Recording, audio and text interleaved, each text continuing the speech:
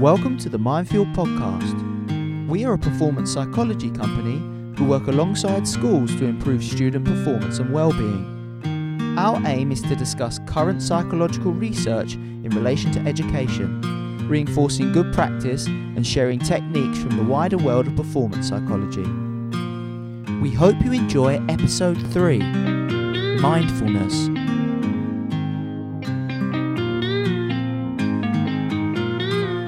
Hello and welcome back to the Mindfuel Podcast. I'm going to take a big breath in and out because today we are talking about mindfulness. I've of course got Oli with me. We may as well get straight into it.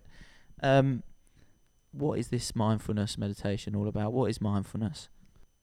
To me, mindfulness is all about grounding yourself in the present moment, increasing your awareness of what you're doing, where your feet are right here, right now, and also maybe taking some of the judgment away from what you are doing. Judgment towards yourself or judgment towards the things around you?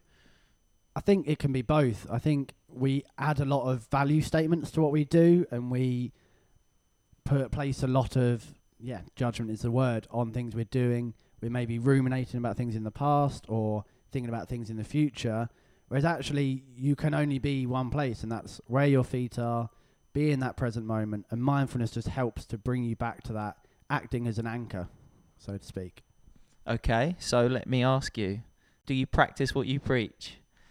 I do with this one. I'm on, I think, about a 65-day streak on Calm, so we'll mention a couple of different apps you can use for it. So my personal practice is every morning I wake up and just for 10-15 minutes just focus on my breath. And it's guided, is it, or that's just your sort of time to? I started with it being guided. So another app is Headspace, a really popular one.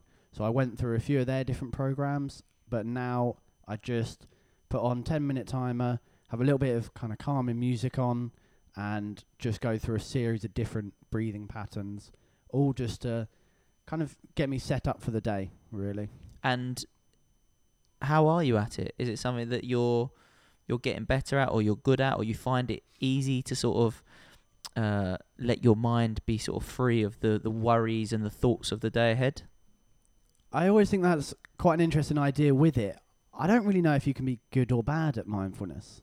I think it's just something you do. So you might have 101 thoughts going on at one time, but recognizing that and then just bringing yourself back to your breath, you might only manage a second, then you find another thought, and just that continually happening. It's more that recognition and then just bringing it back, and that training of, for me, I'm doing it to build focus and to build that attention. So maybe that's a good thing that's happening. So I'm not sure if I've got better or worse at it. It's formed a habit for me, and I found it has helped. So in that sense, I've got better, but I still have a lot of crazy thoughts going on, and I can't still my mind, which is never really the aim. Yeah, that's the point, isn't it, with mindfulness? It's not about, you're not fighting with your thoughts. You're kind of accepting them and letting them be, rather than letting them turn into judgments or negative or unhelpful thoughts. That's it. And that again comes back to that judgment statement. And I love, so I do a lot of one-to-one work and with very competitive people in sport, and they always, particularly early on, and I think a lot of people find this, they come to me and they're like, oh, am I rubbish at this? And thinking that, and they're adding that value statement to something which is just not meant to have it. And I just remind them, no, it's just all about training this process and going through, and there'll be some days where you have 101 things going on, but there might be another one where you're able to focus on your breath really well, and you can train that attention, but both are as useful as each other. So you mentioned breath there. Is that the form of mindfulness that you prefer? Because I know there are different types, aren't there? Yeah, it's the form I go with. There, like you say, there are a lot of different types. So perhaps if you're struggling to sleep, there can be progressive muscle relaxation, which is all about tensing different muscles in the body and then releasing all the energy from them. Then there's kind of loving kindness meditations. There are lots of different forms. For me personally, as I mentioned, the main aims are increased focus and attention, and then also maybe a little bit of stress reduction. And so that's why I do the single point meditation. And for me, that's on my breath. Personally, I have had an on-off relationship with mindfulness. And when you talk about some of your one-to-one sessions where they come to you and they're like, "Oh, I'm rubbish at this," or "Am I rubbish at this?" That's definitely crossed my mind, because it's not easy, is it? It's not an easy thing to be able to do, to sit there and let yourself be and just observe yourself for that short amount of time. I think particularly in this day and age, it's not. We so rarely do just sit and do nothing.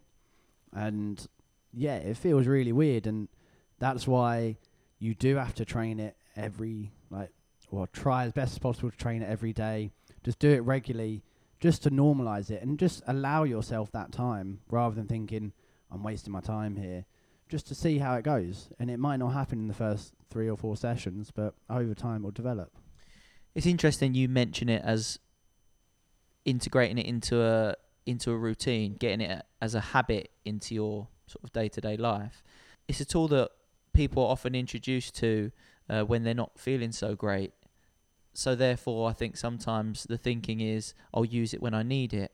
And personally, that is how I've experienced it at times. And I'm trying much more these days to integrate it into my everyday life.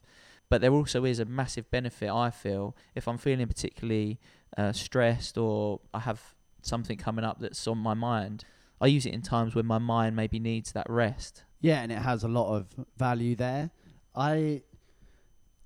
Comparing it to that idea of maybe going to the gym or something, I think I like the idea of front-loading the skill, I call it.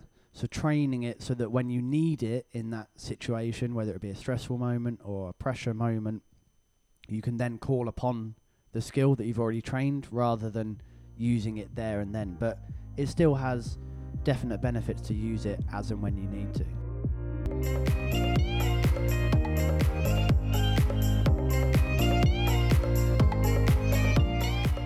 Is mindfulness just something that is you on your own, sat maybe in a quiet place, reflecting, or just being? Or is it something that we can use sort of as we go through the day? I think it is both. So, and here's something that's a bit of confusion comes, but when you're sitting quietly, focusing on your breathing, that's meditation. And, mindfulness is a form of meditation. But then mindfulness is something you can then carry with you throughout the day. So we might all be able to think of activities we do where we feel very mindful, which is, like I say, you're grounded in exactly what you're doing. For some people, it might be running. For other people, it might be going swimming. It might be playing music. So you can be mindful during that activity, and that's really important. But and that's kind of an informal version of it. And then the more formal side is that sitting quietly. You don't have to have your legs crossed and be quietly humming to yourself, but you know what I mean. It did originate from Buddhist teachings, didn't it? It did, yeah. It's been thousands of years old, and then us Westerners have wonderfully shortened it into 5 minutes. Okay, so there must have been a reason that it's been around for so many years. What are the benefits of this? Why do people do it? Why is it recommended? Why do you enjoy it? And I do enjoy it. Why is this something that can be an important tool for us? So the amount of research recently has just shown all the various different benefits it can have. So, and that ranges from increased attention, so the ability to stay on one task for longer and to avoid distractions. And then maybe more on the medical side, it's been shown to help with depression and with anxiety, to reduce relapse rates for depression. It lowers blood pressure. It boosts the immune system. So all of these different positive benefits that it has just been shown by various different studies. Wow, they're quite serious changes there. I assume that this is mindfulness that's being used as a habitual sort of routine rather than a one-off. Yeah, they're typically for maybe 8 or 10 week programs. Normally mindfulness-based stress reduction is what they've gone with, which will cover a few different areas. But even the simple 10 minutes in the morning, just focusing on a single point, whether that be a breath or a mantra, that will still have many of these benefits associated with it. And then I think another key benefit with it is linking different regions of your brain, helping them communicate with each other, and just generally helping the mind be a bit calmer. So if you look across time, when we're under threat, and historically that would have been physical threat to our survival, we activate what's called our sympathetic nervous system. So we know it as our fight, flight, freeze mechanism. And that's when you got cortisol, you got adrenaline rushing through your body, you're being emotionally hijacked in a way. And that was great when we had to survive and we had to run away from the saber-toothed tiger or whoever was chasing us. We don't have that in this day and age, luckily. We're not roaming around London with those guys chasing us, but the way we respond to social threats is the same system. So you're saying that them sort of tools within us have now transferred over to threats in the modern day. It's like the tigers are now them sort of socially awkward moments maybe for someone. That's it. Like what was a threat to survival, we still interpret the same way, but it's maybe more social. So if you're looking at adolescents, it might be the fear of social exclusion or embarrassment from their parents or someone. Or speaking from my own experience, if I'm up giving a presentation, I'll probably go red 3 or 4 times if something goes a little bit wrong. Yeah. And that, like, I'm not worried about dying up there. You always know though, don't you? Oh, I know before anyone else does. You're like, I'm going red. I'm going red. I'm going redder now. And then the worst thing that happened at school, it's a massive tangent, is when people tell you, oh, you've gone quite red there. It's like, yeah. Does that help you? Yeah, I know. Thank you for that. I already knew I was going red. So to bring us back. Yeah, sorry. That's all right. Just bring up some painful memories. Yeah, just tapping into some painful things there. No psychologist. So, but you go red because it's a reaction to these things that your body's interpreting as potentially dangerous. It's that threat. It's my sympathetic nervous system kicking in, trying to help me in a way without realizing that it's making me even more mortified. And so what you want to do to signal to the body that this threat isn't real, that I'm going to survive, I'll live for another day, is kick in your parasympathetic nervous system, which calms everything down. And the best way to signal that is taking deep breaths. If you think back to our saber-toothed tiger example, when you're sprinting away from him, you're not going to be able to take a deep breath. The moment you're away and you can just calm down, calm your breathing down, that you can signal to the body to kick in all the other systems, get everything back working and kind of re-establish that equilibrium. So what about schools then? How do you think this technique of mindfulness, both formal and informal, can be introduced, or how is it being used to have the most benefit on the children and teachers? I think for me, to start with, it would just simply be teaching them how to take that deep breath. So if they are sitting in their chairs, sit nice and upright and place a hand on their stomach. And it's all about imagining you're filling up a balloon. So too often when we take a deep breath, we kind of suck in our stomach. But instead you're wanting to kind of push your stomach out. So they can push out their hand, take that deep breath in through the nose. I just had a go. It's really weird watching. Sorry, I just realised that maybe that'll start coming through that I'm like sighing on the microphone, but I'm just sorry, I was just playing along. No worries. So you've taken that deep breath in, your hand's been pushed away, and then you just release either through the nose or through your mouth. Just take that deep exhale, and your stomach should move away from your hands. There should be a little gap there. And it's just making it clear that's taking a proper deep breath for them. And if you want to make it more fun, there's one like an Ajay breath, which for kids they might really like, which is... A what breath, sorry? An Ajay breath. Okay. Which is just kind of a louder breath. So it'll be... I'll try it. We'll see how it works. But it'll be... Did that work? I feel calm. It's that loud exhale kind of coming from the back of the throat. Younger kids really enjoy doing it. And it's a really nice way to introduce them to it. For teachers, it's an incredibly stressful job. And is there times in the day where you can maybe just take that 30 seconds breath, or just 30 seconds just to really kind of just de-stress, reduce anxiety levels, and then maybe 5 minutes on a commute, you're training this up.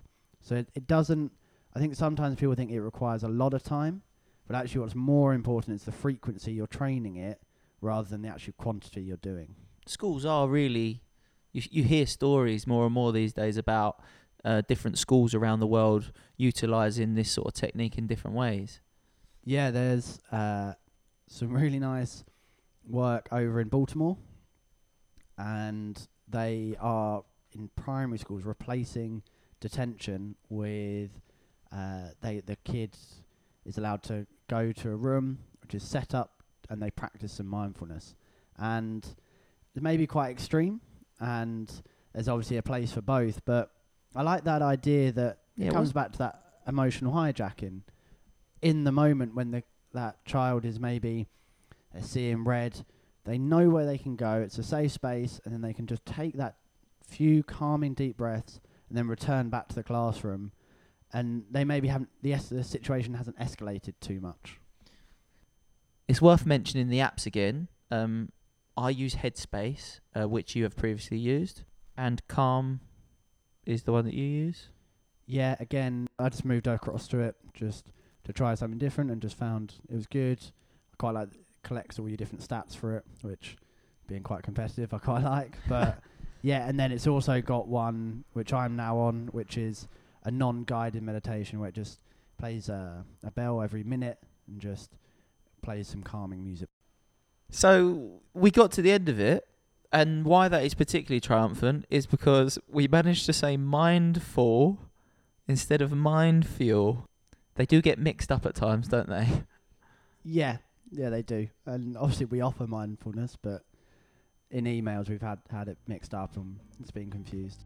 So that's episode 3 done. Thank you very much for listening. We really appreciate your time and your ears. Once again, I'd just like to say, if you did enjoy our podcast today, please do give us a like on whatever app or whatever part of the internet you're listening to us on. It really does help us to get further listeners. And if you liked it and enjoyed it, tell a friend, please. Invite them along to the Mindfuel Podcast, and hopefully we can get as widespread as possible. You can, of course, as always, give us a follow on Twitter at MindfuelPerform and Facebook with the same handle. And we will speak to you next time.